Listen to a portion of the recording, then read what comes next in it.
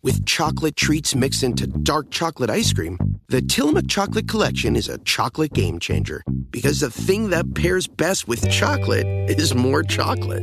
Tillamook Chocolate Collection Ice Cream. Extraordinary dairy. Hear that? It's the call of the Crave. And when the Crave calls, you know what to do. Try the $5 Bacon Bundle. Because the only thing better than a White Castle slider is a White Castle slider topped with crispy hickory smoked bacon. So pick any two of either the Bacon Cheese Slider, 1921 Bacon Cheese Slider, or Chicken Bacon Ranch Slider. And also get a small fry for just $5 with the $5 Bacon Bundle. White Castle. Follow your Crave. This episode is brought to you by Progressive, where drivers who save by switching save nearly $750 on average. Plus, auto customers qualify for an average of 7 discounts. Quote now at Progressive.com to see if you could save. Progressive Casualty Insurance and Company and Affiliates. National average 12-month savings of $744 by new customers surveyed who saved with Progressive between June 2022 and May 2023. Potential savings will vary. Discounts not available in all states and situations. Hey everybody, before we get started with the episode, Amy and I want to give you a disclaimer. We recorded this episode about a week ago, and some things have changed since we've actually recorded. Time moves fast in 2019. I know, it really does, especially around this show. Well, first of all, we lost a film producing legend in Robert Evans, who is so closely tied to The Godfather, the first two films. I mean, he's just an amazing guy, and if you've ever seen The Kid Stays in the Picture, he's also a hilarious personality. You know, the movie about his life, The Kid Stays in the Picture, is probably never going to make it on the AFI Top 100, but sounds like it's a week where it's worth a watch. I think you are exactly right. And last week, we also talked about Francis Ford Coppola and his opinion about Marvel films. Since then, he has amended his comments. In an interview yesterday with Deadline's co-editor-in-chief, Mike Fleming Jr., he kind of walked back his comments to something that I actually really agree with. He says, I don't like the idea of franchises, the notion that you can keep on repeating what is essentially the same movie for financial gain. In other words, what is a formulaic approach? I feel like that is taken to reduce the economic risk factor of movies, and I feel like the risk factor is an element that makes movies something to be great. And also the formulaic film draws the most available resources to them, leaving little for more daring productions and reducing diversity. And I 100% agree with that. I mean, that is a fair comment. I think that that's to the root of what we were talking about when we were talking about his comments. You know, I think that's what we both feel. Agreed. I mean, I agree too. So maybe we just take the word despicable and we just reduce it to dis. I like that. And maybe even the lesson to take away from all of this is when you are building out a franchise, to really find ways to make these films different. Which is something I do believe that Marvel sometimes does when they approach films in a very different, broad way. It's not always a superhero origin story, but I know for my own sake, it's something I'm so bored of, just seeing how a superhero begins. That's why I really loved Spider-Verse, because it kind of subverted that genre in a really interesting way. Well, I don't know. I don't know how we understand Batman if we don't see his parents die and pearls fall on the sidewalk. Never need to see that, or a kid bitten by a spider ever again. I mean, a kid gets bitten by a spider? But, all right. So now we have made our amends. We have tipped our hats. Let's get into our episode. The year is 1940. And let's gas up that jalopy because the Jodes are going on a road trip. The movie, The Grapes of Wrath.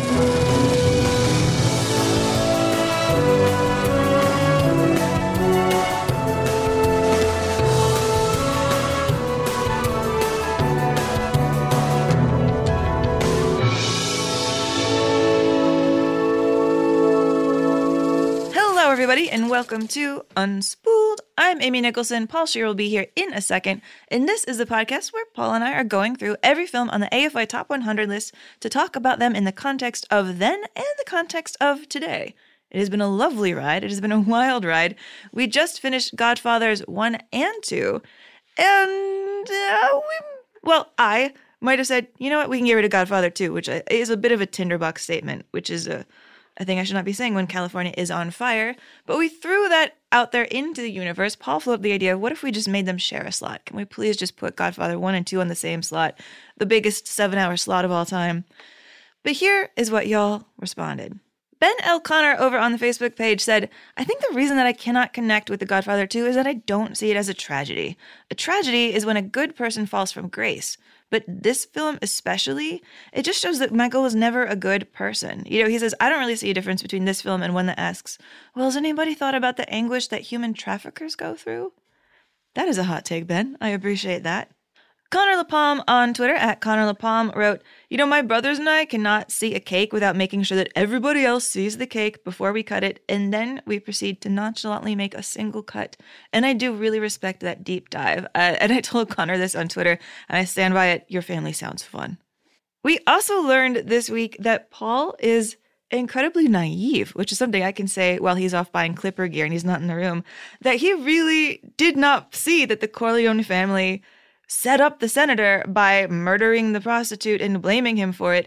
Many people took to Twitter to try to convince him that he was naive. But in a way, I find that endearing.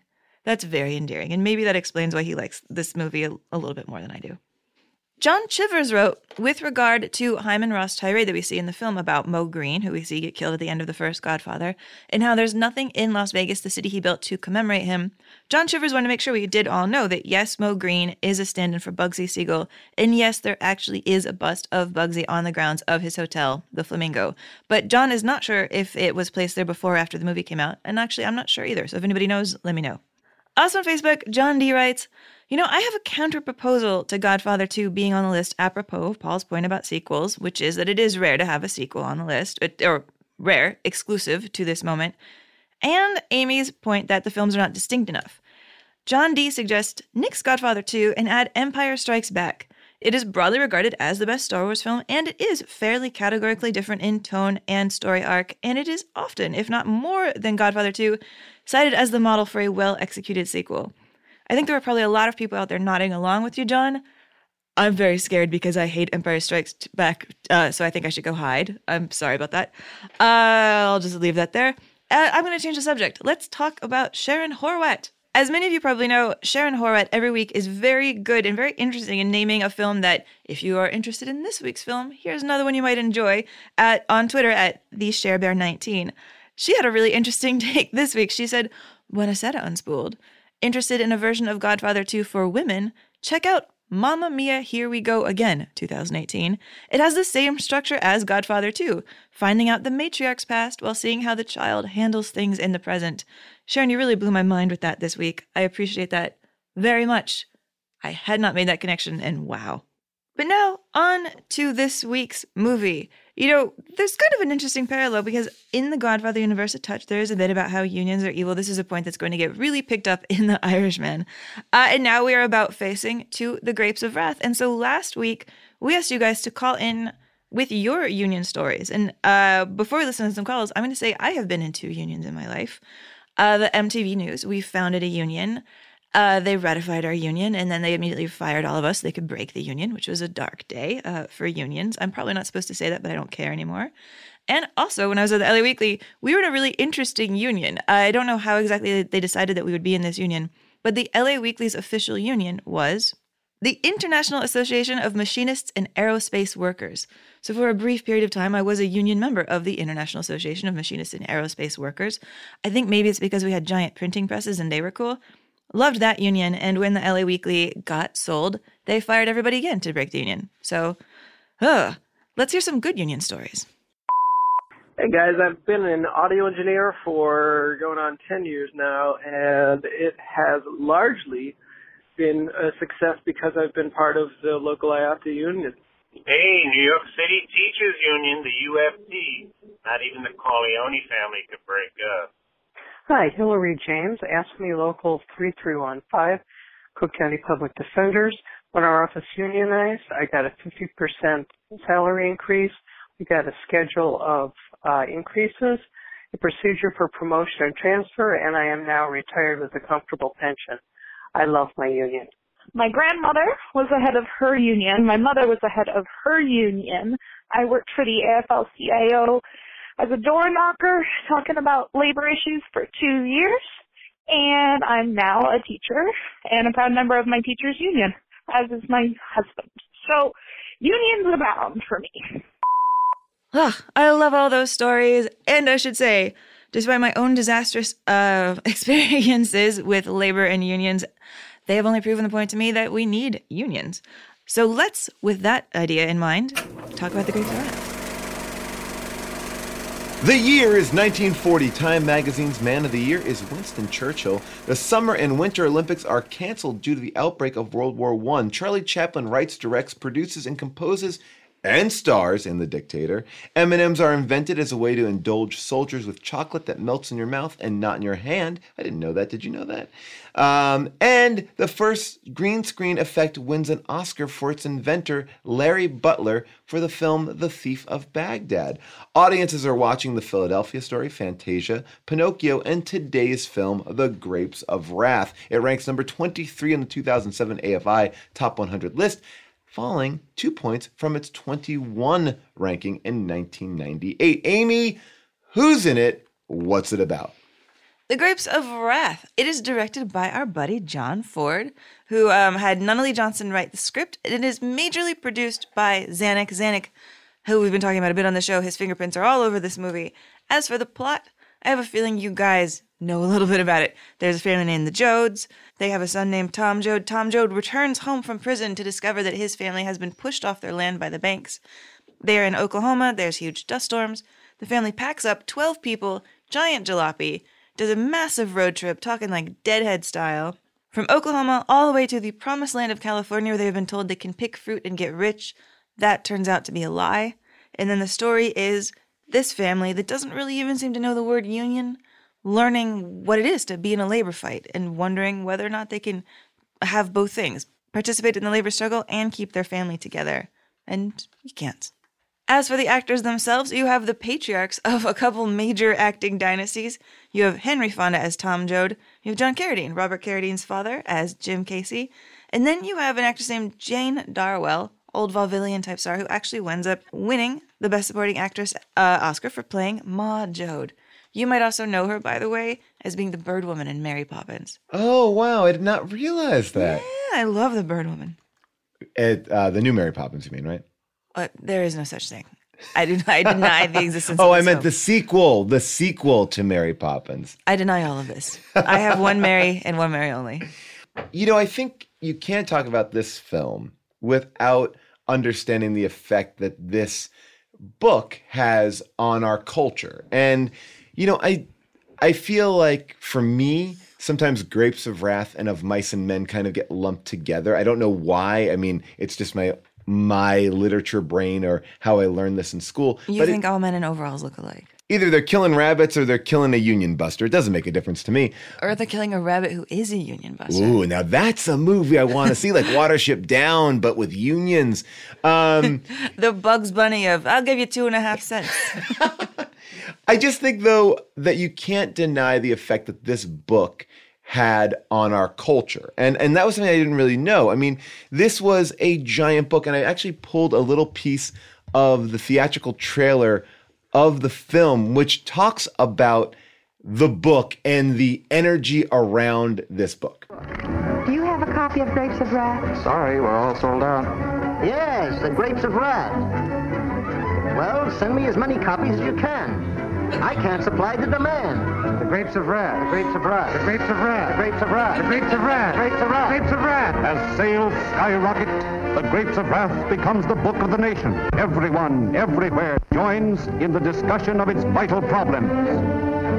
Due to this unprecedented popularity, producers vie for the motion picture rights. So this book, you know, comes out and it's just gigantic. I don't think I understood what effect this book had on the culture. I mean, so much so that Zanuck paid roughly $1.8 million in today's money. Back then, it was about $100,000 for the right to this novel. And you have Henry Fonda, who like has been avoiding studio contracts, going like, all right, I'm going to sign a studio contract to make this movie because I know this is going to be my Oscar movie. That's like, it's kind of parallel to Gone with the Wind the year before. Yeah, I was thinking about that. And, you know, in a weird way, I feel like Grapes of Wrath isn't really in the discussion as being a classic film as much as Gone with the Wind is. And I think that Grapes of Wrath kind of stays more in the literature world than it does in the film world. Like the conversation we're having a little bit about To Kill a Mockingbird. Yeah, exactly. Yeah, maybe I wonder if that's in our head just because we had to read these books and nobody ever forced us to read Gone with the Wind. I wonder. Because like there's Gone with the Wind and The Godfather, Yeah. two bestsellers that we think of for their films, maybe it's more than the book. Yeah. And then the two that we had to read in school, Grapes of Wrath and To Kill a Mockingbird, and we're like, yes, homework. Well, I think the other two, like Gone with the Wind and Godfather, are entertaining, works of fiction. And while these, Kill a Mockingbird and Grapes of Wrath are works of fiction as well, it also is, it's a moral tale. It's not light reading, I guess. Yeah, I mean, it is interesting, though, that these are both books, actually, really all four of them, are books wrestling with who America is and using characters to kind of get at the core of what the problems are in our country. And what I think is extra interesting about Grapes of Wrath is this is a huge best-selling novel about a thing that is happening at that time. Yes. Still. The Dust Bowl migration, this is a thing that really is at its peak from 1935 to 1939. And that's when 1 million people come from Arkansas, Oklahoma, from these parts of the Dust Bowl where the land had just dried up, where there was no money in farming. And so the banks figured out ways of just sort of seizing control, mechanizing farming, trying to get all the pennies they can out of it since it's dying anyways. And literally 1 million people were displaced. And they become refugees inside of America, and they all come to California. And it's interesting because the Dust Bowl migration isn't something that I've thought about. And it isn't even culturally, I think, something that is at the forefront of our mind. So much so that when this film played overseas, they had a little Cliff Notes version of what it was. And I honestly feel like I could have used that before the film started. Yeah, I mean, well, as a person who literally moved from Oklahoma to California, the Dust Bowl migration has always been kind of a running joke to me. Because when I graduated college, I felt like there was sort of a dried up cultural atmosphere in Oklahoma where you couldn't, if you wanted to be a person who did anything in the arts, you couldn't do it in Oklahoma. So every creative person in my college, we all moved to California, and we kind of joked that it was like the Dust Bowl migration. That sounds a little callous having just rewatched this movie, but it is true. But yeah, so Steinbeck, when this was all happening, he decided he's a journalist and a writer. In 1936, he went and he traveled with these migrant camps, and he wrote a gigantic piece about it for the San Francisco News, and then he wrote this book. And it's astonishing to me that this was just happening, and it became a bestseller, that people weren't instantly just, it's too bummed out news, we don't want to bother seeing a movie about it. The way we handle the Iraq War movies, for example. Well, this is a timepiece of a real moment. It's not a macro view, it's a micro view of what was going on. And even Zanuck thought at certain points that Steinbeck was exaggerating, like, this is kind of crazy. And he went to go see the camps because he could go see them. And he was like, oh, no, you're not exaggerating at all. You're actually downplaying what this looks like. Exactly. And so even though this book is on the bestseller list for over a year, I mean, that's astonishing. Yeah. Over a year. This is also a time when people still, not everybody's rich yet. The war hasn't kicked in. Right. People aren't making money. People are still strapped, and they are buying this book. They're using their money to buy this book. It was incredibly controversial because the book, even more than the film, much more than the film, gets into really who's to blame. And it gets into this idea of people together need to rise up as one. We need unions. We need strikes. We need to fight. I mean, we've been talking so much in about the blacklist that was going to start really kicking into steam a decade after this. This movie is saying things that would have gotten everybody in prison, I feel like, in the 50s. We need to strike. Well, I mean, this is why Steinbeck and Ford were investigated by Congress, during the Red Scare era, because it was basically like the pro-union stance felt pro-communist. That's just because they're putting this out there. I thought to myself, I'm like, this is the American version of Spartacus to a certain degree, right? I mean, it is, rising up against the man. It's like taking power back. And the man is getting mad, and the man is burning your books, and the man is condemning your books, and the man is saying this book is evil. I mean, there's a congressman from Oklahoma. He's actually, the head of a political dynasty family. His name at the time was Lyle Boren, and his son, David Boren, became a congressman after him, and I think a governor, and was the president of my college when I went to college. Oh, wow. David Boren is why I have a scholarship. David Boren did good things, but his dad called this book, quote, "A lie, a black infernal creation of a twisted, distorted mind." Wow. Yeah. And meanwhile, here in California, you have like the Chamber of Commerce, the Chamber of Agriculture. They're condemning this book. They're saying that they are going to boycott all 20th Century Fox pictures if Daryl Zanuck makes this film. I mean, in a way, The Grapes of Wrath, I guess, its most direct parallel to today in terms of movies is something like The Big Short. But even that had a couple years Well, that's what I was thinking, yeah. of leeway. And The Big Short, the tone of that movie is, you know, now we deal with like, oh, we've been screwed over by the banks. They're basically the same problem with kind of an ironic flip humor, like, look at these dicks. Right. Look at them. Whereas The Grapes of Wrath is incredibly sincere. It is just straightforward. This is a problem. And well, I would say the big difference between Big Short and Grapes of Wrath, there are many, but this is about the people affected, right? And The Big Short are about the people who caused.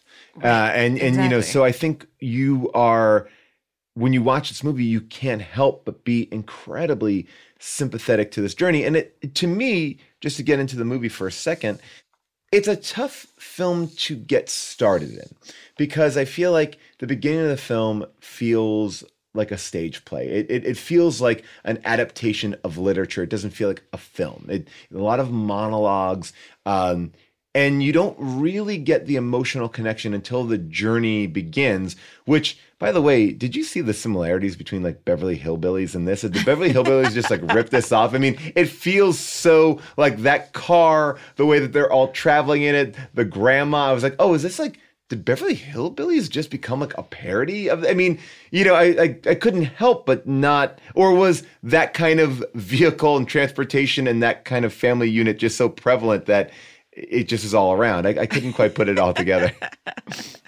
I don't know, but I hear what you're saying about the stage play stuff because, I mean, this is John Ford. You know, John Ford's already John Ford at this point. He's already made Stagecoach.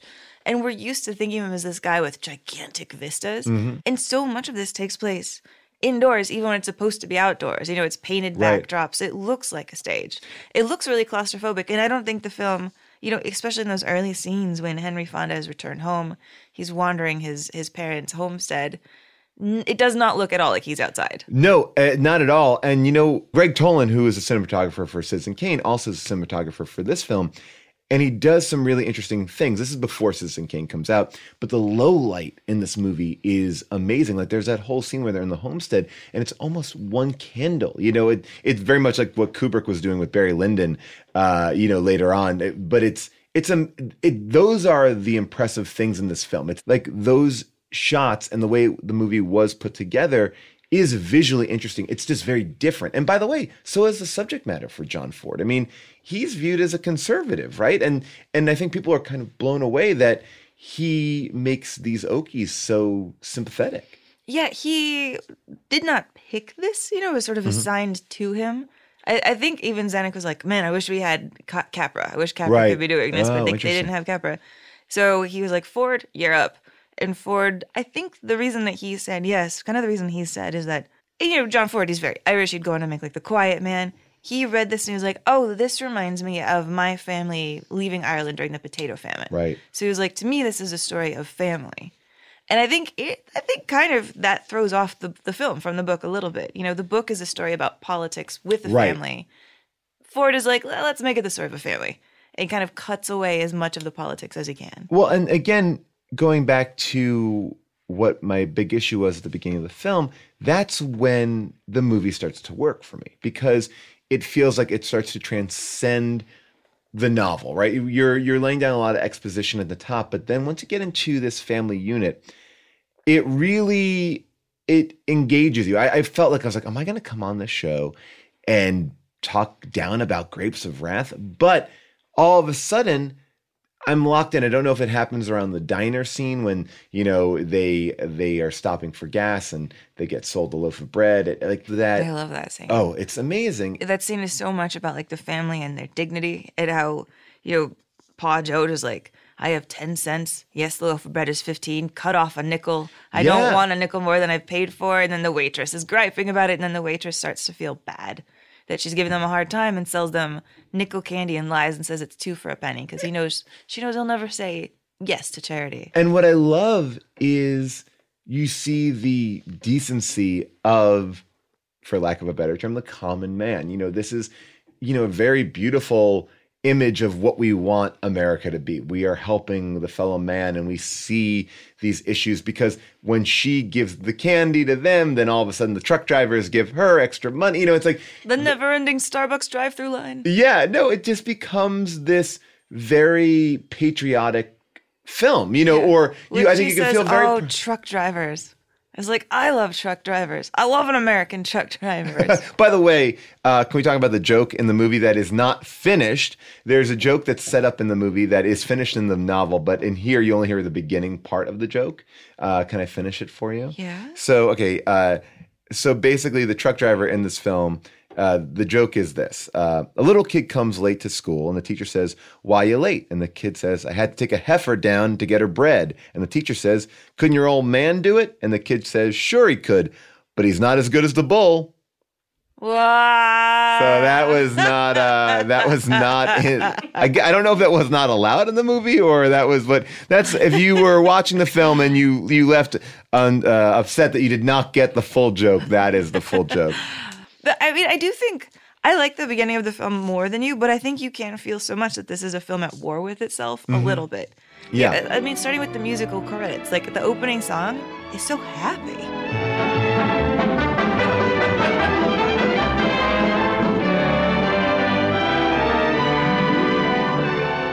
I think what I was also struck by in the beginning, and not that I didn't like the beginning, it just took me a while to kind of emotionally connect to it, but how dark it was. You meet this character, you meet Tom Joad, and immediately find out he is, just fresh out of prison. For murder.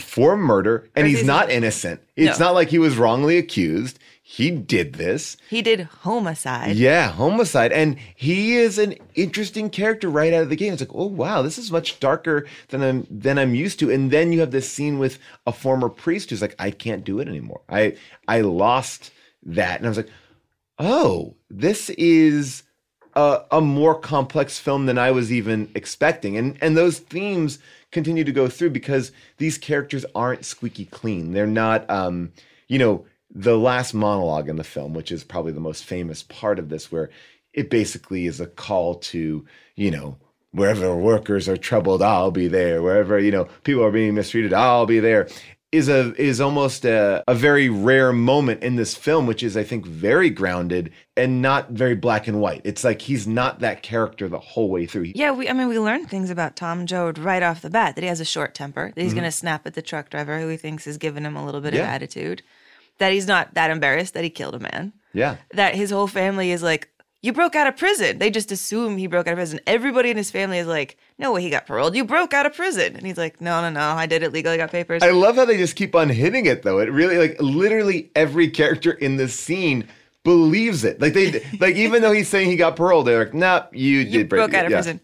And there's something in the tone, though, that I find almost like he's this spirit walker. He ends the movie being like, I'm going to be the spirit walker of revolution. But he kind of starts in this way as well. You have that image of him far, far, far away, walking towards a crossroads. A crossroads, Amy! Always so symbolic. It's so symbolic. And then he gets to the crossroads, and it's like the store at the crossroads is just called Crossroads. In case you didn't get it, it was like Crossroads. But you sense a man going from one part of his life where he's like, by the way, though, can we just admit, if you did own a store at the Crossroads, I think that's a pretty good name. Okay, but there's so many Crossroads. It used to be Crossroad number 35, Crossroad number 76. Is that the Crossroad where Tom Hanks from Castaway also gets... it's a real deep dive. I was afraid you were about to make a Bone Thugs and Harmony joke. No, there's so many other ones to make. Britney Spears, Ralph Macchio.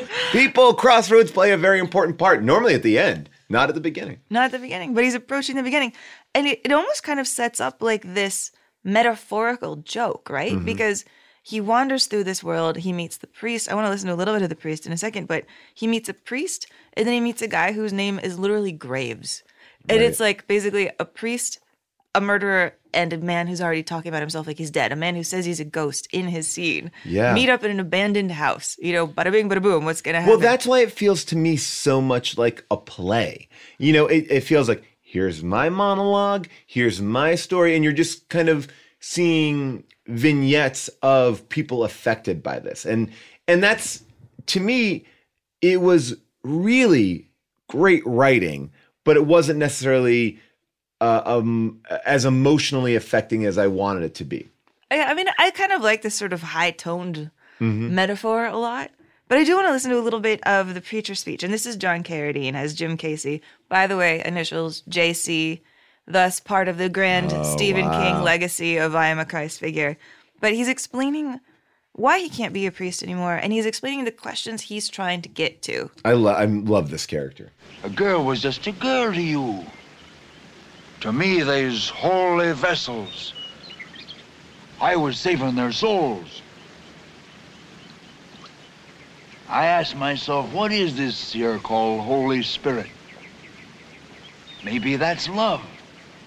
Why, I love everybody so much, I'm fit to bust sometimes.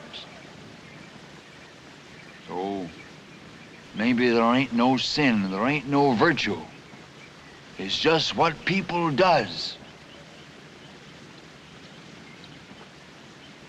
Some things folks do is nice, and some ain't so nice. And that's all any man's got a right to say. Of course, I'll say a grace if somebody sets out the food. But my heart ain't in it. Nice drinking liquor. Yeah, it ought to be. That's factory liquor. Cost me $1. I also just love the idea of factory liquor. Yeah. And that he's talking about women were holy vessels sin, but also he was getting them all riled up and then sleeping with them. I mean, it's a great, again, yeah, I love it too. I mean, this is where the movie really goes for it. And again, at the time, 1940, this is, I think, really pushing the limits, right? I mean, of what you can say and do in film. You have a preacher who's admitting to having sex with his congregation. While drinking. Yeah. But, you know, he really is a Christ figure in this film. You know, he dies and is part of the awakening of Tom Joad. I mean, that I think that from that death forward, you really start to see that change and it seep into him. Yeah, because he's martyred, really. Yeah. You know, he's murdered by the men who want to break up the strike. And there's something in the way, I mean, if this is a movie about family, but the way he talks about love, he expands it so much bigger to generosity to your fellow man. Yeah. To loving everybody. Life is a highway, and on it there will be many chicken sandwiches. But there's only one McCrispy. So go ahead and hit the turn signal if you know about this juicy gem of a detour.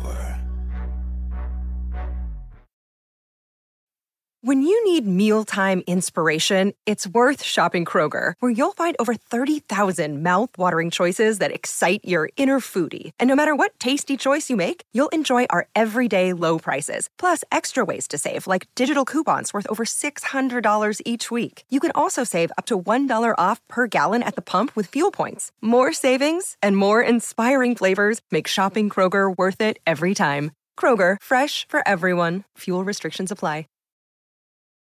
You know, this whole film does something that I feel like is so interesting. And I haven't seen this done in a film in really my memory, which is it shows how easy it is to come into poverty and that the people who are impoverished, homeless, came from some place. And I think that we often forget the humanity of these people. We live in LA and there's an incredibly terrible homeless population problem here.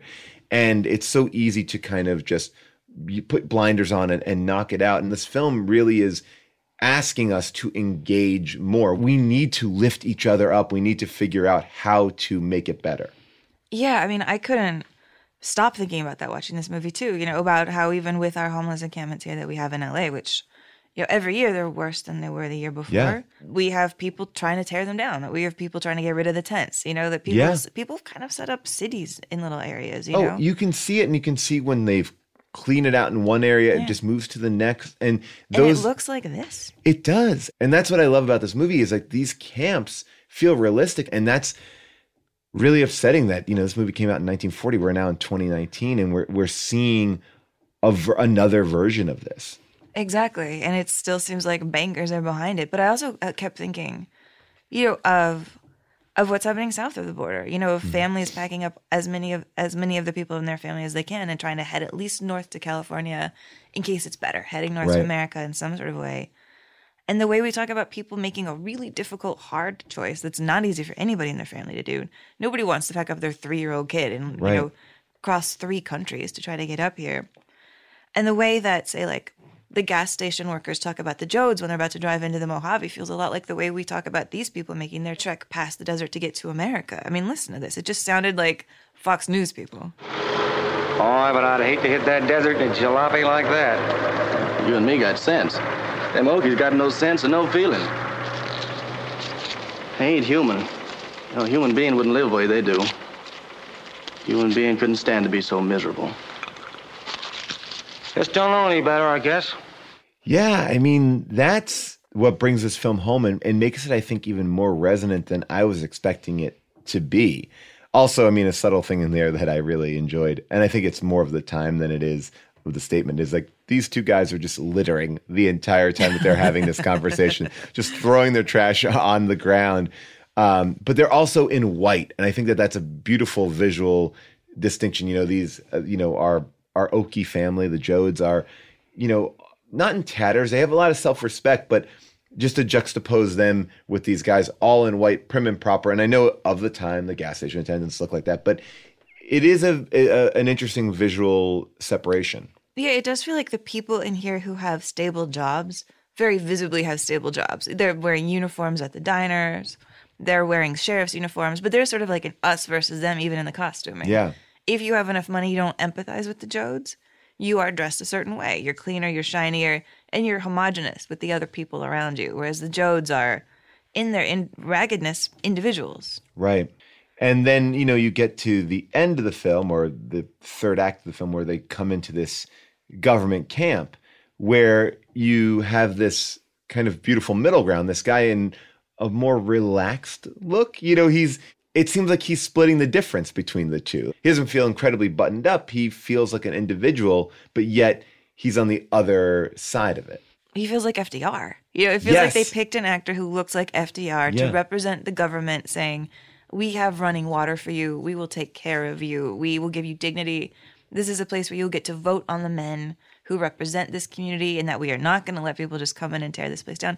The person who represents law and order is very visibly being like, the president. And the president, I think, returned the favor before this, or maybe triggered the favor by sticking up for the Grapes of Wrath when everybody was talking about condemning it. He said there are 500,000 Americans that live in the covers of this book. Right. And so there is something lovely in that. Although I also really like how in that scene, the really young kids see a toilet for the first time and they're freaked out by it. Here's where you wash your hands. What's these? Well, I reckon you stand in them little rooms, and water comes down out of that little jigger up there. You take a bath. Oh, look! Just like in the catalog. Hey, don't you go among here! No, you didn't. You busted it. All I done was pull that string. Yeah, although what is also one of the big changes from the book to the movie, where I think you can really see Zanuck trying to make this a cheerful story, a more cheerful story at least than the book is that in the book, they wind up in California in this government camp earlier. This is one of their first stops. And they're like, okay, this won't be too bad. We're all right. Oh, and then they wind up in the very, very bad picking plant where there's a strike. In the movie, they're like, let's reverse it. Let's make it look like the fortunes are going up, whereas in the book, their fortunes are continuing to go down. Interesting. This film is complicated because the government definitely is the savior. Unions are the savior. But we're in a time, and I imagine there's a certain part of this, even back in the 40s, where is the government always looking out for the people? And if we look at what's going on in our country, like with Flint, is the government taking care of the people in Flint? And from everything that I know and from my friends who have family there, they are not, and it's an interesting film that says the government will take care of you. At this time, though, was the government really taking care of people, or is this an idealized view that the government is there for them as well? I think FDR on a national level was doing his best, but I think on local levels, it was a lot more hit and miss. Right. A lot more hit and miss. And it's interesting, too, because I think the Flint is a really interesting parallel because, that's a case where the local government of Michigan, from what I've sort of understood about it, made a deal with a water bottling company to siphon good water for them and leave bad water for their actual citizens, to pick big business over the local person. And when you're that local person, you don't know who to yell at. Right. And that question of who do you yell at when things have gotten, even since that time, bigger and bigger and bigger and more corporatized. I feel like back in the 40s, if you were going to be, there's all those movies of like, let's put on a show, the mean local bankers doing this. Even It's a Wonderful Life. It's this one mean guy right here. And in Grapes of Wrath, you see the start of, it's not that local banker guy. It's the guy above him and the guy above him. And you even get this whole lecture about it right here. They told me to tell you to get off, and that's what I'm telling you. You mean get off my own land? Now, don't go to blaming me. It ain't my fault. Whose fault is it? You know who owns the land, the Shawnee Land and Cattle Company. And who's the Shawnee Land and Cattle Company? It ain't nobody. It's a company. They got a president, ain't they? They got somebody who knows what a shotgun's for, ain't they? Oh, son, it ain't his fault because the bank tells him what to do. All right. Where's the bank? Tulsa. What's the use of picking on him? He ain't nothing but the manager. And he's half crazy himself trying to keep up with his orders from the east. Then who do we shoot? Brother, I don't know. If I did, I'd tell you. I just don't know who's to blame. Well, I'm right here to tell you, mister, there ain't nobody gonna push me off my land. My grandpa took up this land 70 years ago. My pa was born here. We was all born on it. And some of us was killed on it.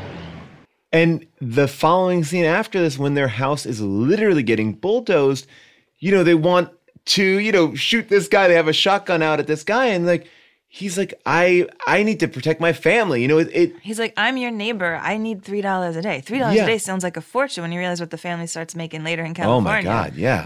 But even the way that Ford shoots them, like all those men behind the tractors tearing down the house, they're robotic looking. They have goggles on, hats. He focuses on the tractors just coming at you, symmetrical, mechanized. You can't beat the tractors the way that he shoots them. No, I mean in the way that the tractor just goes through the house. It's never like, you got kids in there? Yeah, like, I know. There was no like no questions asked. It's like we're going through. But that question of who do you shoot, I find that so frustrating. Shoot. I feel like I should not say like shoot, as in like, yeah, that's our solution. But the question of who is to blame. Well, yeah, that's, I mean, and it gets more and more complicated every day. I mean, but this is 1940 and it's already complicated. Exactly. And what's interesting is like, even when they're making this film, Fox Studio is controlled at the time by Chase National Bank. And everybody's worried. Like when Steinbeck's novel gets purchased by Zanuck, Steinbeck's immediate fear is, I know you guys are owned by the bank. I know I go hard on this gigantic, huge bank. I bet you're buying my book so that you could bury it, kind of catch and kill. He really thought that Fox might be buying this book just to make sure nobody could make the movie. And he was really terrified. But Zanuck was a huge defender of this book, and he said he loved it. And the head of the bank was like, my wife thought it was a great read. So he basically thought, you can sell tickets and make me money by making fun of me. That's fine. Wow. And at the premiere, there was a bunch of bank executives and women in furs all glammed up and being like, I loved it. It is just, it's kind of head spinning. Well, I think it's so hard to see yourself. Like I remember somebody I was talking to about comedy. They're like, you can always make jokes about people in your life because they will not think it's themselves. They don't see themselves in it. Even though you're like, it's so clearly you. They just don't see it because they're like, oh yeah, like they're always going to be on the other side. Well, if clearly that's not me, I don't do that. They're not self-reflective to a certain degree. I think that most people aren't, so. Let me tell you a joke about this Clipper fan I know. You got this heifer. John Ford does something really interesting here. No rehearsal, right? He wants to do everything in one take. He wants to catch the most spontaneous moment. You're getting these people just first instincts. So I feel like the movie has a flavor to it that feels a lot more naturalistic than some of the other things at the time. It doesn't seem as performative, if that makes sense. Very similar to what I understand of Clint Eastwood. Clint Eastwood does very few takes. And that's an interesting question, because absolutely Clint Eastwood is a person inspired heavily by John Ford, the great Western director. Yeah. Do you consider this film a Western? At the time, it feels like a modern day Western, right? It's moving out west. It's a different journey. You're going from town to town. There's lawmen and you're fighting against or not lawmen, but, corrupt sheriffs, corrupt, people running these farms. There is an element to it that I think has some similarities. They build in these moments throughout that have some excitement. I mean, when the three guys come to the dance night, this is happening. It's being built up. It does feel like the bad guys are coming to town, very much like High Noon. Here they come. What's going to happen? And I love that you said High Noon, because so much of this film, Pa Jode reminds me of one of those morally weak characters in High Noon. Pa is not interested in doing anything for the greater good of humanity. He's like, I see this very clearly. My family needs 5 cents. I'm not going to strike, even if it means we're going to get 2.5 cents in a little bit, because I don't know if you're being serious about that. Right. Pa's very pragmatic. And he has to look out for his immediate family. And, I think the film gets frustrated with him, but it also doesn't condemn him for that. It makes very logical sense. Everybody else is starving. Why should he do that? Well, he can't see the bigger picture. These are not politicized people. No, I think you're watching a lot of people make choices that you can relate to. Like, these characters are not black and white.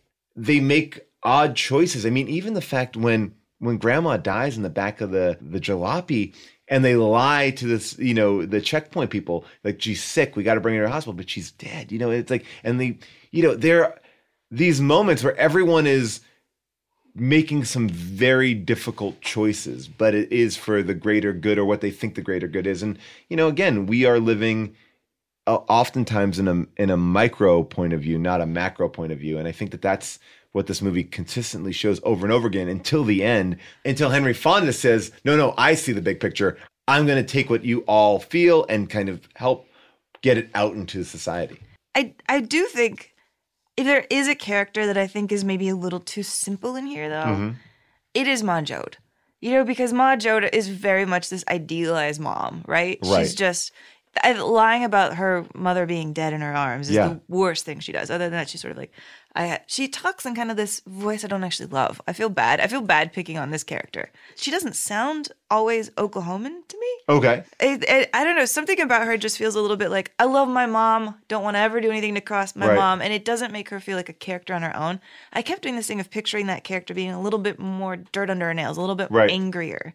But yeah, I mean, let's listen to the way the mom talks. Do you think she sounds like a phony the way I do? I'm sorry. I feel bad even saying this. I love the bird lady. There was a time we was on the land. There was a boundary to us then. Old folks died off and little fellers come. We was always one thing. We was the family. Kind of whole and clear. But now we ain't clear no more. There ain't nothing that keeps us clear. Al, he's a hankering and gibbeting to be off on his own. Uncle John's just dragging around. Your pa's lost his place. He ain't the head no more. They're cracking up, Tom. There ain't no family now. I mean, I do love her face. Right. She has a face that I think is really perfect for the role, but there's something, when she says little fellers, I don't really buy it. Interesting. But doesn't her speech remind you a little bit of the Corleones? Huh.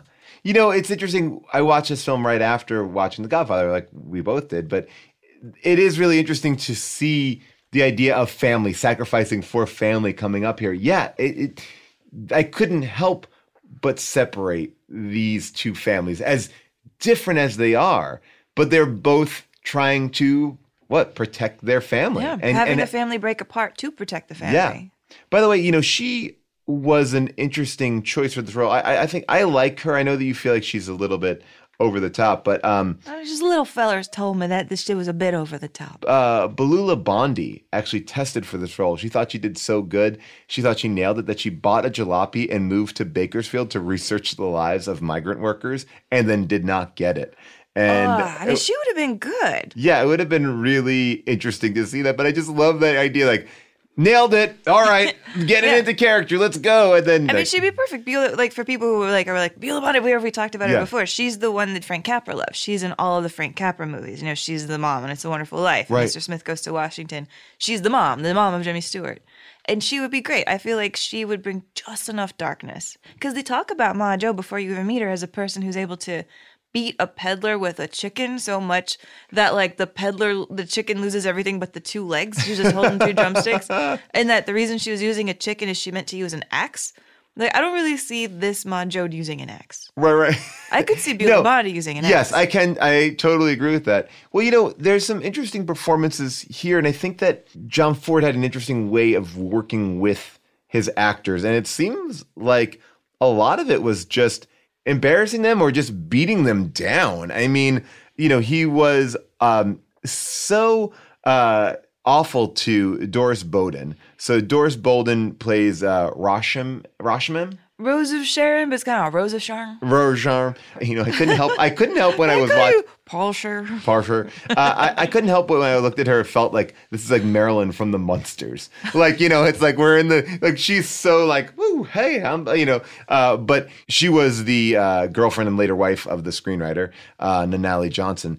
But basically Ford was just like chastised her for coming to set with her hair undone, and then chastised her for fixing her hair. It just humiliated her, but got this performance out of her, just pushed her so hard to get. I actually think she's great in the film. Yeah, I mean, you see her be terrified. Like, she seems so embarrassed to be pregnant, so embarrassed to exist. You have another son-in-law. Son-in-laws are just really getting a hard streak in the last couple of movies. Another son-in-law who runs away, is a horrible husband to her. But yeah, like when they did the dancing scene, they did it in one take. She was so happy. She started clapping. She's like, oh, we nailed it at the dance. Yeah. And Ford just started screaming at her, calling that unprofessional to cheer when they had a rap. Oh, man. I mean, it's real brutal. He didn't just do it to women, too. He also chastised Frank Darien, who plays Uncle John, right, for over-emoting during the scene which Ma is making the stew in front of the starving children, By the time Ford had calmed down, right? But he got so worked up that he needed time to calm down. He was like, you're so terrible, that it took such a toll on Frank Darien that he was so exhausted by Ford losing his shit that he nailed the scene. Like, it's so like, what was going? Just trust people to act? We don't know the alternate history, which is that they could have just done it fine. But I don't know. I mean, there's apparently this joke where like when the actress who played Rosa Sharon was just broken. Yeah. Ford was like, I bet I can make you laugh. And she was like, there's no way you can make me laugh. And you know what he did? What? He just looked her in the eye and he went, fornication. Well, look, it almost made me laugh. I mean, the only person that he couldn't bully actually turns out to be JC himself, turns out to be Carradine. Well, yeah, they had this very contentious relationship, right? Yeah, because Carradine was just like, he would listen to the way that Ford would tell him to do things. Carradine, I mean, the whole staging thing that Ford had in mind when it came to Carradine versus Tom Joad is that Henry Fonda would play Tom Joad very upright, very stiff. He kind of looks like a skeleton, a broom a lot of the time. And he would meanwhile contrast them. You see it even in their first scene together by having Carradine get on his haunches, climb around, be like a floppy spider is how he would tell him to move. Oh, interesting. And very Fredo-like. Exactly. And Carradine would sort of be like, yeah, you're right. I mean, you think about that. You think about what we talked about in Godfather 2. Like, you have Al Pacino separate, straight, very much a contained anger. And then you have Fredo, who's just this, this noodle. Yeah. I mean, the John Carradine performance, though, in this, didn't it remind you a little bit of, I can't remember the actor's name, but do you remember when we were watching The Searchers and there's a guy who's like, oh, la-da-da. Oh, interesting. Yeah, I actually thought that this was the realistic version of that. Like, it didn't feel over the top. Like, Carradine doesn't feel like a caricature. Like that character did to me. Like, I feel like there's a yes, right. Oh God, that guy. Right. It just felt like felt like, oh boy, that character really got. But it is cool that you start seeing these kind of like early touchstones of what he's going to be putting in The Searchers. Yeah. The mom looking out the kitchen door as a man comes up from the yard and then going outside. Or a conflicted hero, because you also have John Wayne in that movie, who is not a great man, and I do believe that Henry Fonda, when he comes in, is not a great man. He grows to learn and open up his worldview, or he grows to learn that there's something he doesn't know. Like, it's almost like the known knowns and the unknown knowns. He grows to know that there's knowns he doesn't know. I don't know how. I'm no Rumsfeld. I can't remember how that works. But yes, he grows to learn that there are things that he needs to learn. Yeah, and again, just to talk a little bit about Henry Fonda here. His style of acting reminded me of John Wayne. They both are these very upright men. And even though their backgrounds are very different, they have a very kind of stilted way of performing that oddly works. We've seen so many, pre-1940 films that feel like I am acting and I'm saying my words, I'm doing my thing. And they're able to kind of split the difference of like what Marlon Brando eventually brings when he's kind of really getting into this much more emotional point of view. It's interesting. I'm just kind of fascinated by how much emotion they're able to get out through their more performative acting style. Does that make sense? Yeah, I'm going back and forth in my head over like whether or not Tom Joad feels more like an icon or a person. You know? I think he feels like a person and then he feels like an icon. Don't you feel like because at the end, it's very much like an icon. I do respect the idea of stars who came out and they were stars. People who came out and they're like, I am doing this performance and I want you to synergize me, Henry Fonda, the guy who just played Lincoln, with me, Henry Fonda, who's also playing Tom Joad. I want you to see that this is an actor embodying something for you guys. Mm-hmm. Of taking it on and not just being like a man who disappears or blah, blah, blah, blah, blah, blah. Well, that's the way that we can look at all major stars, right? You go see a Will Smith movie, you're always going to see Will Smith. I feel like Tom Cruise will have these moments of breaking off and doing something that feels very different, but for the most part, he hasn't done it in a decade. Yeah, he hasn't done it, a long time. But you're getting a Tom Cruise movie, you're getting a Will Smith movie. I think you're getting a George Clooney movie. These big stars, and I think what people get so excited about is, Brad Pitt. I think very much bucks that trend. Like he fights against. I don't know what a Brad Pitt movie is. Like, I think he's always kind of shucking and jiving, and I think if you don't give people that one thing, you're not like a movie star. You're like this interesting person because I think you go to see the person, not the role. If that makes sense.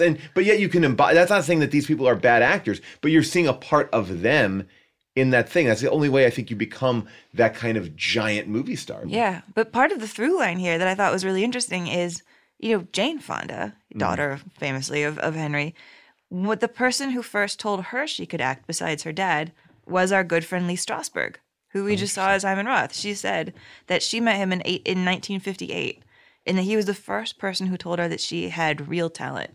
And that night she went to bed, and when she woke up, she was thinking about acting. And that was when she knew she had to be an actor, when Lee Strasberg was like, you got to do this. Well, I mean, Jane Fonda is somebody that I know and have been so blown away by what she does. I mean, currently she's getting arrested weekly in Washington, D.C., fighting for climate change. She's someone who is fighting for the people and has always been this person who is bringing social issues to the forefront, very involved in elections, and politically minded. I'm constantly blown away by her. And I can't help but think like, having this influence early on definitely just informs the DNA. It makes you up. I mean, literally Steinbeck says, Henry Fonda's performance in this, it goes, his performance makes me believe my own words. He's like, he encapsulates everything that I ever wanted to convey in this character. And you do leave,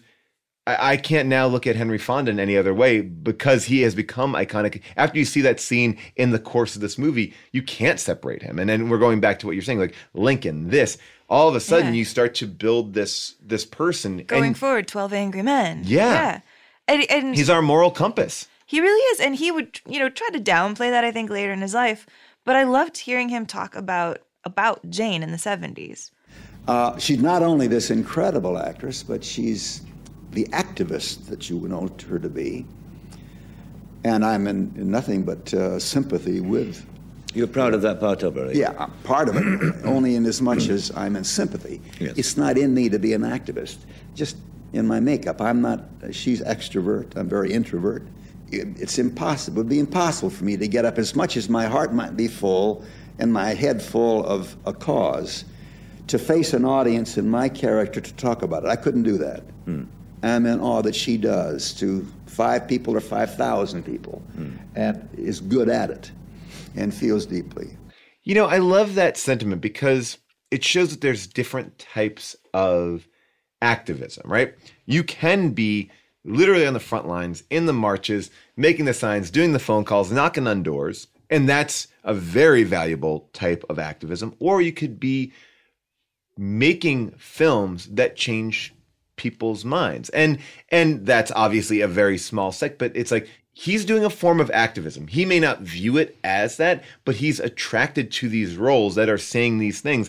And an actor of his status can get that going. This is why he, like we said, he signed a 7-year deal because he knew that this part, not only is going to get him acclaim, but I think he felt connected to this character. Yeah, and a lot of the films he got stuck doing for those 7 years weren't really worth him, but in a way it was worth it to him for this role. Yeah. Like he kind of sold himself a little bit. He got himself sold to a bad deal. I mean, I look at Brad Pitt again as another kind of an actor that does this, with his production company, making these films. Like you have a choice to make things and do things in a different way. Adam McKay, very much like that, with his company, like, what are we saying here? What are we saying? And like he's saying, I'm nervous to get up in front of a crowd. Well, as Henry Fonda, he is, but as a character, he may do a bigger service. Like we talk about this a lot, like how these films change culture because they make something acceptable. Yeah, and I do wish that this film had been a little bit more able to get free from the Hays Code and include a lot more of like the religious satire, the political satire that the book has. But would it have been as successful? I wonder. I mean, the line that kind of frustrates me that I wish was in the movie that is in the book takes place in this scene right here. Listen. Citizens angered at red agitators burn another squatters' camp and order agitators to leave the county. Listen, what is these Reds anyway? Every time you turn around, somebody calling somebody else a Red. What is these Reds anyway? Oh, I ain't talking about that one way or the other. All I'm saying is that there is going to be a fight at the camp Saturday night, and there'll be deputies ready to go in. I mean, the line that the man says in the book is, a Red is any son of a bitch that wants 30 cents an hour when we're paying 25. Right. And that is basically what is happening today, even today. I mean, we're throwing around words like communist and socialist when it's just people who want 5 cents more an hour. Right. Or just not want to die racing to get your Amazon package out in a matter of minutes. Exactly. But this idea of using words as scare tactics, and this idea of it's amazing that we still fall for the kind of sabotage of bad actors, disturbing movements. Even now when we have protests. Well, what I thought was so interesting, like. We talk about Reds, right? So Stalin bans this film in the Soviet Union. And why does he ban it? Do you want to take a guess on why he bans it? Why does he ban it? He bans it because it showed that the poorest Americans could afford cars. And he felt like that was the most damning thing. He didn't want people to see that. Like it's such a crazy mentality where it's like, oh, well, even there, if they're poor, they can have a car? Like, no. That's the wrong message. We cannot send that out. And the movie really has two endings. There's the ending that it meant to have, and then there's the ending that it added on top of it to make sure it was a little bit more cheerful. I mean, the ending that it meant to have is when Tom Joad says goodbye to his mom, and he gives that famous speech. He starts off his speech by saying the things that are starting to coalesce into his mind that can't even really be considered a thought yet, which maybe is how this movie is even safe. It's not even Tom Joad saying, I am a communist. It's Tom Joad saying, there's something on my head and I don't quite get it yet. I don't have the words. You know what I've been thinking about? About Casey. About what he said, what he done, about how he died. And I remember all of it. He was a good man. I've been thinking about us, too. About our people living like pigs and good, rich land laying fallow. Or maybe one guy with 1 million acres and 100,000 farmers starving. And I've been wondering if all our folks got together and yelled. Oh, Tommy, they drive you out and cut you down just like they done to Casey. Drive me anyways. Sooner or later they get me for one thing, if not for another. And then from there he goes into that grand, beautiful climax. How am I going to know about you, Tommy? Why, they could kill you and I'd never know. They could hurt you. How am I going to know? Well, maybe it's like Casey says. The fella ain't got a soul of his own, just a little piece of a big soul. The one big soul that belongs to everybody. Then Then what, Tom? Then it don't matter. I'll be all around in the dark. I'll be everywhere, wherever you can look. Wherever there's a fight so hungry people can eat, I'll be there. Wherever there's a cop beating up a guy, I'll be there. I'll be in the way guys yell when they're mad. I'll be in the way kids laugh when they're hungry and they know supper's ready. And when the people are eating the stuff they raise and living in the houses they build, I'll be there too. They did that scene in one take. I mean, it seems like everything was done in one take. And I mean, that's a beautiful speech. It feels very superhero to me, right? Like, I'll be there. You know, it's the Superman, the Batman kind of idea of like, I will be there for the people. I will protect you. Put up the peach symbol and I will show up. Last week I made us all listen to our Corleone medley. Yeah. I mean, that speech itself has made such an impact in music. I mean, starting with the year that this comes out, you have Woody Guthrie, Oklahoma musician, releasing an album called Dust Bowl Songs, and he has a track on there called Tom Joad. Wherever little kids are hungry and fried, wherever people ain't free, wherever men are fighting for their rights, that's where I'm gonna be, Mom. That's where I'm gonna be.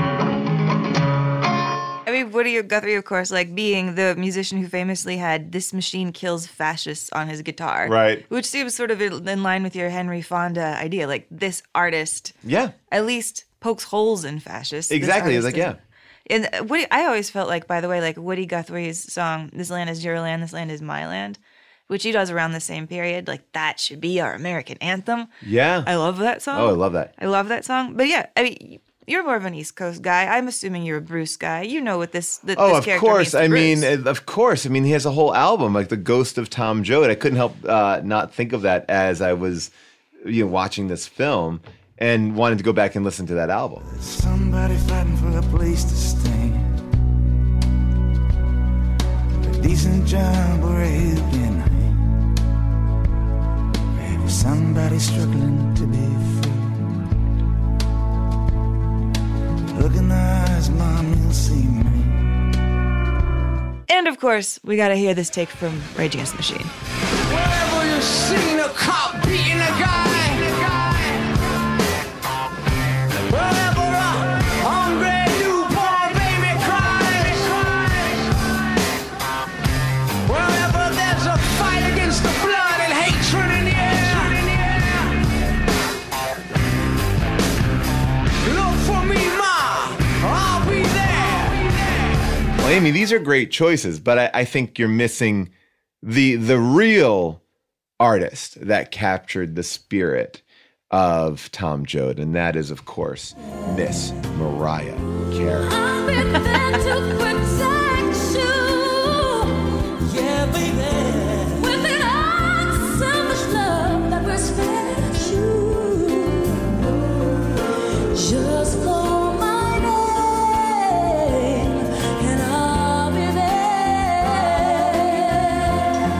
Wow, Paul. Wow. Yeah, I mean, she really captures the Dust Bowl mentality. Tillamook Chocolate Collection Ice Cream is a total chocolate game changer. We start with unbelievably creamy dark chocolate ice cream. Then we add different chocolate treats, like chocolate cookies, chocolate cake, or chocolate brownies, to make 4 decadent chocolate flavors. Because sometimes the thing that pairs best with chocolate is more chocolate. Tillamook Chocolate Collection Ice Cream. Extraordinary dairy. Hear that? It's the call of the Crave. And when the Crave calls, you know what to do. Try the $5 Bacon Bundle, because the only thing better than a White Castle slider is a White Castle slider topped with crispy hickory smoked bacon. So pick any 2 of either the Bacon Cheese Slider, 1921 Bacon Cheese Slider, or Chicken Bacon Ranch Slider. And also get a small fry for just $5 with the $5 Bacon Bundle. White Castle, follow your crave. I am very excited to introduce our next guest. His name is Randy Bryce. You might know him maybe better by his nickname Iron Stash. He has a fantastic mustache. But just a touch of biography for Randy Bryce if you haven't looked him up. And if you haven't, look him up right now.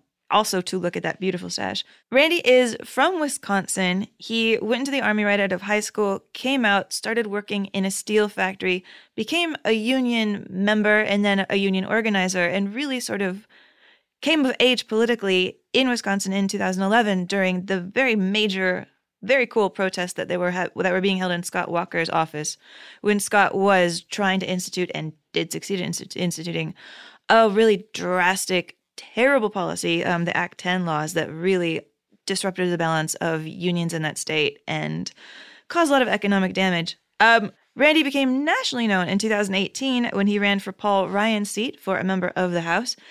He did not win that race. It was a pretty gerrymandered district, but he was attributed with convincing Paul Ryan to drop out because he looked a lot cooler than Paul Ryan, the mustache. And he currently now works as a political organizer, and Grapes of Wrath is one of his favorite films. So let's talk to Randy about it. So Randy, so far on the AFI 100 list, we've seen a couple films that have touched on unions, but they've all been negative. I'm thinking of On the Waterfront. I'm thinking of the Godfather trilogy. I didn't realize how much films say unions are connected to evil. Yeah, it's pretty sad. I mean, there are instances where shady things have happened, but I would say that that's definitely not the norm. And usually when I think of unions, it's working people like myself who the union has helped. And it was literally, I was saying during our campaign when we ran for Congress, that was my ticket to the middle class. Without a union, I mean, I was unable to finish getting my degree in college because I had cancer. And then I needed to go back to work just to get out from, I was staying at my parents' house while I was recovering, but I needed to get out and pay my own way. And without a union, I'd probably be working 3 jobs now. Could you sort of compare this time to the context of Grapes of Wrath coming out, and how that film is received? Right. And, one of the things I love about that movie, it reminds me of a time, an earlier time in our history. And it's like a cycle repeating itself again. We're seeing a lot of, homeless people in Milwaukee. They're talking about removing encampments that are living underneath the freeway. It's starting to get cold in, this part of the country. And there's a big concern. People are seeing that with all of these austerity measures in place, that it's hard to get by day to day. And that's why, this last year, we've seen more pickets. I was just at the Congressional Progressive Caucus. They had a strategy summit last week. And there was talk about, there have been so many pickets and labor actions this past year than in any other time in recent history. I mean, I love that. And what was really striking about this watch of the Grapes of Wrath, it's not so much like you watch the formation of a union. You just see the sense of the people who are the workers get the shape of the need for why there is a union. But then you have main characters like Pa Jode, who really, he's unable to think in that sort of a picture. He can only see, and he has a fair argument for himself about like the immediate needs of his family and how he can't think bigger about the larger picture because they're hungry. Absolutely. I mean, talking about being in the building trades and things like working on the pipeline, or going up to Canada to actually work on a facility that's dredging up the tar sands that they're putting in the pipelines. I mean, there are some people that I personally know that feel horrible about working on a project like that, but that's the only kind of job that they can see themselves doing. And that's why it's, we need good jobs, not good jobs that are going to pay the bills, but that are also going to be good for our planet. I just was on the phone with John Bauman, who's driving in California, and he's like, oh my gosh, there's, I have to take a detour. It's, he's driving by the fires. Just, it's a lot about survival right now. And that's what people are doing. And once you get into that hamster wheel where you can't get off, because if you do, then you're going to get thrown out of where you live. You're not going to be able to pay your mortgage or rent or buy food. So you have to keep going to these, however many jobs you need to get by. It's a shame, but, then again, I see light at the end of the tunnel with things like Fight for 15 and talking about providing health care for everybody. Yeah, I mean, speaking of the Fight for 15, of course, the fight to raise the minimum wage and things like healthcare, I assume when you were going out and running for Congress, you met a lot of people who would benefit from those policies, but weren't sure if they were supported it. And where sort of is that gap between, not knowing if you should fight for something that would actually help you? Well, that's, the thing is that we have corporations now, they're spending millions of dollars just to get out of paying workers thousands of dollars. It's about power. They're not, the corporations, they're not getting filthy rich by sharing with other people. And whether they're hoarding money offshore to get out of paying taxes, which actually could help contribute to put people to work in the United States, rebuilding our infrastructure. It's rough. And so they're bombarded with this messaging that unions are bad for you. They want control over what you do, when, nothing could be further from the truth. I mean, unions are quite literally democracy in the workplace. Yeah, I don't know. Have you come across this documentary, American Factory, that is kind of, yes, I think, getting ready for a big awards push later this year? I believe it's on Netflix. It's a documentary about an auto plant in Ohio that was shut down after the economy blew up. And it gets purchased recently by a Chinese company who wants to make auto glass. And so they bring in some of the old American workers and also some Chinese workers. But a huge part of this documentary is about these workers slowly realizing they all need to unionize. And I didn't know that there were things that happened in the world where the company hires professional anti-union kind of propagandists to go into the factory and try to scare people about what will happen if you vote for a union. Right. They're very well paid. The union buster companies that do that, they specialize in it. And they have all kinds of fancy titles that makes it sound like they're there to help your workforce, so when you're introduced to somebody from one of these places, they have the captive audiences, and they'll take them and talk about all the horrible things that unions are going to do to the workers. And none of which are true. You have such an interesting career path that's brought you to this moment. And I imagine I was thinking about you in your house, not on the big nights where you're making speeches like, I'm going to run for Congress, but on the quieter nights before that, when you're making up your mind to do a thing that's going to wind up, taking over your life. Like, I was wondering, did you feel it all sort of like Tom Joad at the end of Grapes of Wrath? Like, I'm going to run into the darkness. There's something I need to do. And I guess I'm just going to jump right ahead. Wow. Yes. It was like just the whole journey where he needs to do something for his family. He knows that where they're, they can't stay where they're at, and he's not sure of what their destination is, but it's all about the journey, getting there and pushing yourself and doing something for a cause that's bigger than one's self. And I had no idea where we were going with our race. I just knew people were asking me, they're like, look, we think that you would be the perfect person to take on the Speaker of the House.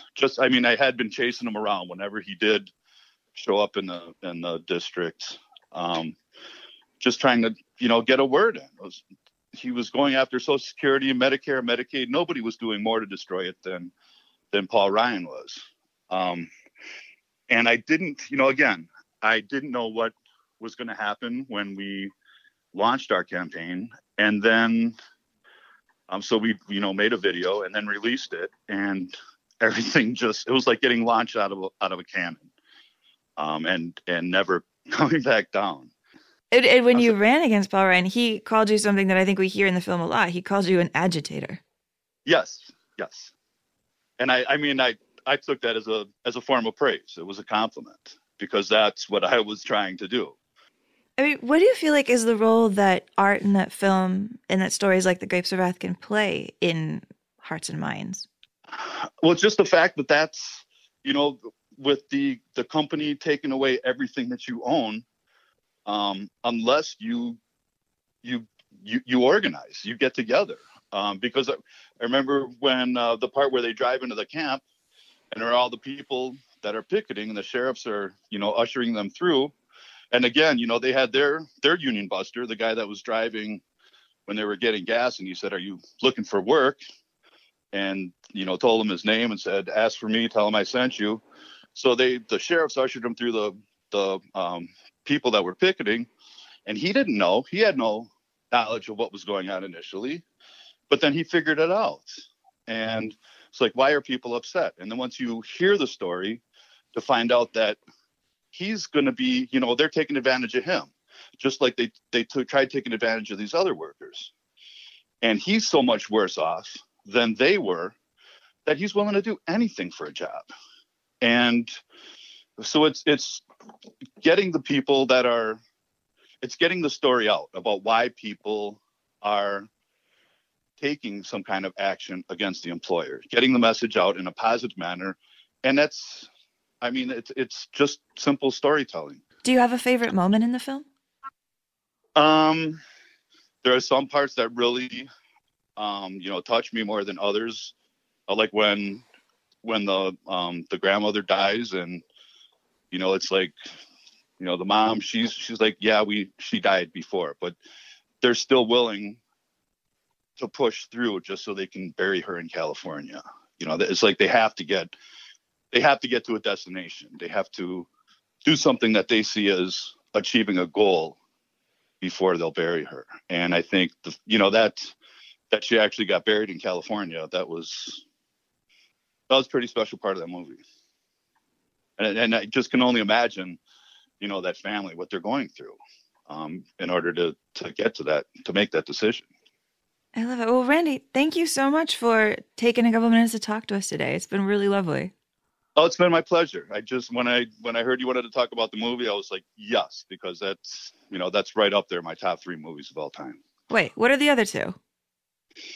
True Romance is one. And it's just one of those movies that it's like everybody is in it. And, the parts that they play are pretty funny, especially the Brad Pitt stoner guy. I like Star Wars movies too, but I don't have like one favorite Star Wars movie. What about the worst one? The worst Star Wars movie? I don't like the newer ones, like prequels. Those I'm not so hip on. I appreciate you doing what you do, so thank you for that. Well, thank you. Thank you. I really appreciate it. Awesome. Well, go kick some ass out there. All right, will do. It was really great talking with you. Really great talking with you, too. Amy, this has been actually a really interesting conversation. And the whole time we've been having it, I'm like, oh, I wonder if this film, should be remade. Is this a story that it clearly has parallels to what's going on now? Is there a modern day retelling of it? Or do we want to just remake Grapes of Wrath? It seems like Steven Spielberg did want to remake it.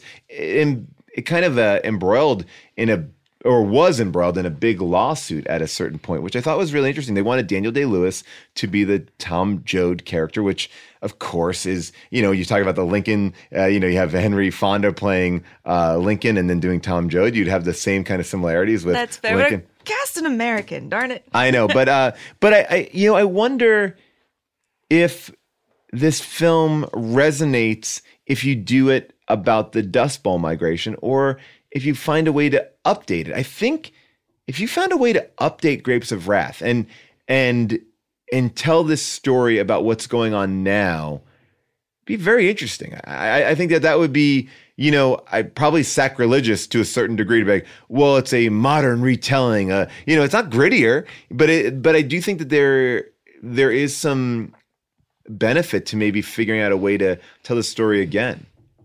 I like that. And, I wonder if we'd want to hear it. I wonder if we'd just be like, we know, which, sort of that cynicism of exhaustion. But I think if you keep politics out of it and you tell a story that does do everything that John Ford does, there is obviously emotion, but there is there's an action element to it. There's highs and lows. Like you couldn't make the indie just depressing version of this movie. I think you'd have to James find Franco's been trying. He's been making indie Steinbecks. Yeah, I guess he has kind of tackled a couple of Steinbecks. But there is something very interesting about this story. And from me, this is not a movie I was looking forward to watching. It just didn't seem like, oh, yeah, sure, Grapes of Wrath. And I'm so happy that I did, because I feel like the themes and the tone really are something special. And I feel like I should counter what I said about Oklahoma at the very beginning about like our modern day Okie migration by saying one of the most exciting things I've been seeing coming out of the world of indie film is that, people who've been making independent films in Oklahoma are having an easier time staying there. That something has shifted here in America with our commerce of movies and how movies get distributed.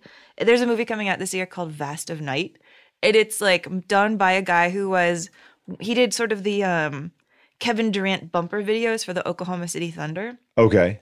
He did like promo stuff for the games, and he saved up his money and he made this low budget period piece sci-fi thriller about a 1950s alien invasion. It's very cool. It's one of my favorite things I saw at TIFF.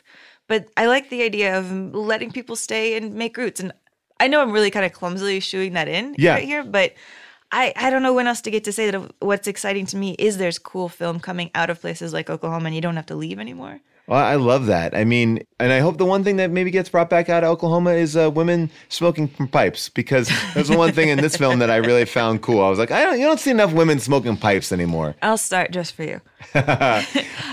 Amy, this movie also is still affecting people. You like to bring in some special clips, and I brought in one here. This is probably the kind of best distillation of the film, and this is in VeggieTales.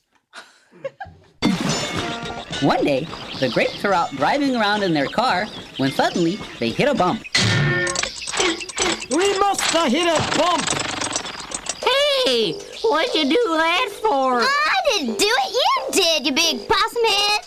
I did not, you taco salad rabbit nose. It did too, casserole head pimento loaf, iguana boy. Oh my God. It's a little, so you can definitely watch the VeggieTales, Grapes of Wrath, and they are grapes. They are dressed like the characters. Yes. And they're driving the jalopy, and they're grapes. The things that you as a father have brought into my life, Baby Shark being one of them, you're the first person to play me Baby Shark, have been hit or miss. This one's actually fascinating. Thank you for that. Obviously this movie, when it comes out, like you said, even the bankers love this movie. And I mean, are there people out there that when this film comes out, they don't like this film?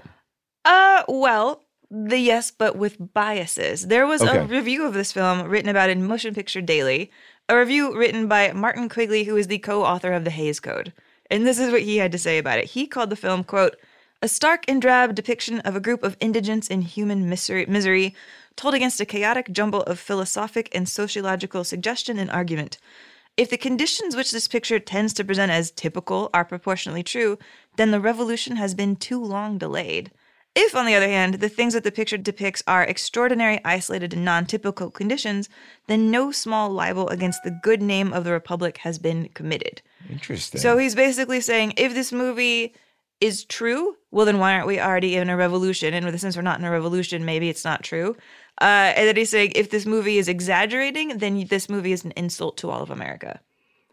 And a lot of people took issue with this right away, including the film critic of the New York Times, who did a counter argument. He said, Mr. Quigley still believes, and this is most discouraging in an industry advisor, that the motion picture must hide its head like an ostrich to be monarch of all it surveys. So this idea of you don't even want us, are you saying like we should not know anything about the world to even have a way to even talk about the world? Yeah. Like there's a giant hole at the center of your argument. That's so interesting. I think there's always going to be people that are going to have, these nice hot takes. I mean, hot takes are not new. Yeah, it's basically the stay in your lane that we get even now. Like, oh, Hollywood people, we don't need you telling us what's happening in the country. Eleanor Roosevelt actually also wrote about it too. She had this column called My Day. And when she went to see it, she said that she thought the film was really well done, but she had some doubts, and her doubts were that she said, I wonder if it will convey to many people the reality of what they're seeing. Because people laughed near us at some of the broad remarks in the dialogue, and I did not feel that the tragedy gripped the audience. They did not seem to really know what this story actually meant. which makes me wonder if she was at one of those banker screenings. Yeah. They're like, oh, look at Paul. He's got food on his face. Right. He's so stubborn about leaving Oklahoma. He's just going to die before they cross the border. Well, it's that idea of like laughing with a mouthful of blood. Like you're laughing for the wrong reasons. And I think sometimes you bring people in by making them feel comfortable. And then when they start to feel, they hopefully can change their point of view. But it doesn't always work like that. Doesn't always work like that. Now, do you want to know if there's a Simpson? Yeah, I do. And I can't imagine there isn't, because I feel like this movie has a lot of iconic things, whether it's the jalopy, whether it's that speech, whether it's the union work. I feel like there's definitely one in here. Yeah, the one that I pulled is from an episode called The Twisted World of Marge Simpson, when Marge Simpson gets really interested in business. Here, she goes to a convention for food snacks. She decides to invest in a pretzel man's business. This is them making the deal. Congratulations, and welcome to the dynamic world of mobile pretzel retailing. When can I start? What's my territory? Your territory? Well, let me tell you, wherever a young mother is ignorant of what to feed her baby, you'll be there. Wherever nacho penetration is less than total, you'll be there. Wherever a Bavarian is not quite full, you will be there. Don't forget fat people. They can't stop eating. Hey, pretzels. I love it. So, Amy, I guess the question becomes now, does this movie belong on the AFI Top 100 list? Whew. It's an interesting question, right? Because I don't know if I feel like absolutely, but I also don't feel like it should be off. It is a quintessential American film, right? This is a movie about America. I said it earlier. It feels like the American version of Spartacus. You know, it's talking about, you know, a very big issue. You know, here's a movie that also is showing, you know, a very big issue in America, but we're on a list that, you know, kind of ignores a lot of other major issues that went on in America. I like slavery being one of them, you know, and, you know, does this trump what else is on there or should be on there? I don't know. It's tough. I mean, I feel bad that I keep seeing this film as still in kind of the mental scheme of homework that we were talking about earlier. But when we were talking about To Kill a Mockingbird, I was really knocked out by how dynamic that filmmaking was, on top of the fact that it was an important, iconic American story. I like the filmmaking here. It's fine, but I don't see it as being as vital as much as, I mean, there's no secret that I'm a total firebrand, and I'm like, I want to be Tom Joad out there yelling, or I love a Tom Joad. I love me a Tom Joad. I'm probably more of a lazy Henry Fonda, but I don't think it's fair of me to want this film on the list solely for its politics. And it's hard for me to make an argument about it cinematically. Well, yeah, I think cinematically this movie is not blowing me away, but I think the deft nature that it is able to employ very lofty concepts, not be overtly political, and, you know, still work to this day. In 2019, this movie came out in 1940, you know, is impressive. And I look at that a lot. Like, is this film still relevant? Do we see the, you know, fingerprints of this on modern cinema? I agree with both of those things. We do. And it is. So for that reason, I say it does belong on the list. I think it's probably up a lot higher than it needs to be. But in the grand scheme of things that we talked about, I see this being important, especially for a film called the American Film Institute. Like this is a, you know, one of those films that does a little bit of American history in there as well. And, you know, if anything, that last monologue is pretty iconic. The mall one about we are the people. Yeah. Which we should listen to, and also know that apparently Zanuck directed that scene. That Zanuck was like, we need a happier ending. Ford was like, sure, if you want, go ahead. And Zanuck's like, okay, I'll make it. And he did this scene. I ain't never going to see it no more. Well, Pa, a woman can change better than a man. A man lives sort of, well, in jerks. Baby's born or somebody dies, and that's a jerk. He gets a farm or loses it, and that's a jerk. With a woman, it's all in one flow like a stream. Little eddies and waterfalls, but the river, it goes right on. A woman looks at it that way. Well, maybe. We're sure taking a beating. I know. That's what makes us tough. Rich fellas come up and they die, and their kids ain't no good and they die out. But we keep a-coming. We're the people that live. They can't wipe us out. They can't lick us. We'll go on forever, Pa, 'cause we're the people. It's interesting because it's a double ending, right? Like she's basically doing another version of what Tom Joad does. But it works for me. I like it. I also like that it's written from this perspective of a woman's point of view.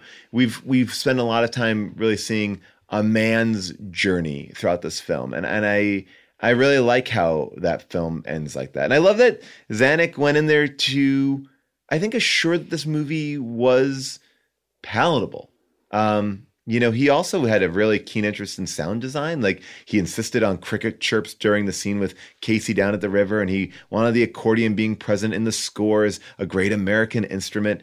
It's interesting. I thought an accordion more of an Italian instrument, but he was definitely a hands-on producer. And we talked about this last week with The Godfather and Coppola and Marvel films, like this idea of like the producer being a little bit more of a controlling influence on film. And I think it was a smart move to give you a double beat there.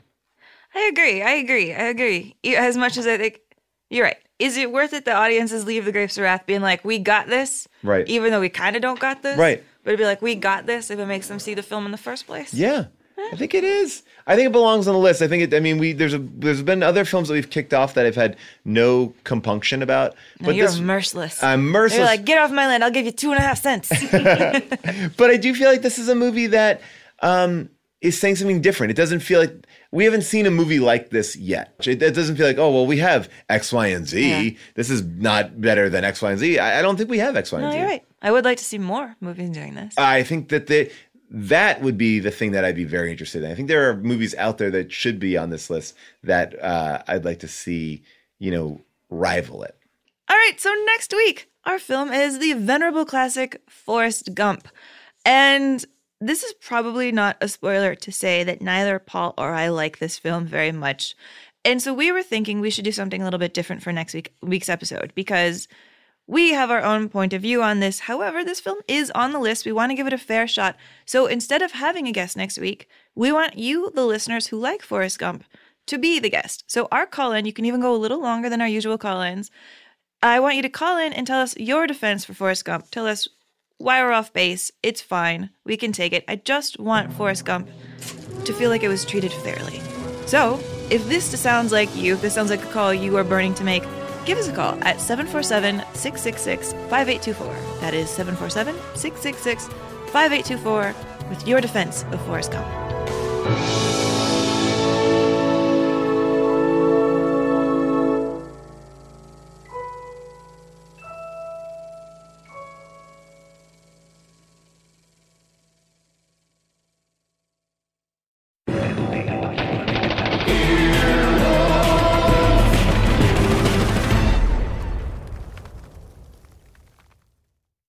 Life is a highway, and on it there will be many chicken sandwiches.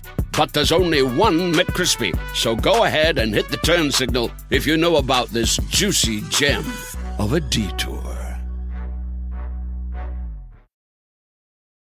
When you need mealtime inspiration, it's worth shopping Kroger, where you'll find over 30,000 mouth-watering choices that excite your inner foodie. And no matter what tasty choice you make, you'll enjoy our everyday low prices, plus extra ways to save, like digital coupons worth over $600 each week. You can also save up to $1 off per gallon at the pump with fuel points. More savings and more inspiring flavors make shopping Kroger worth it every time. Kroger, fresh for everyone. Fuel restrictions apply.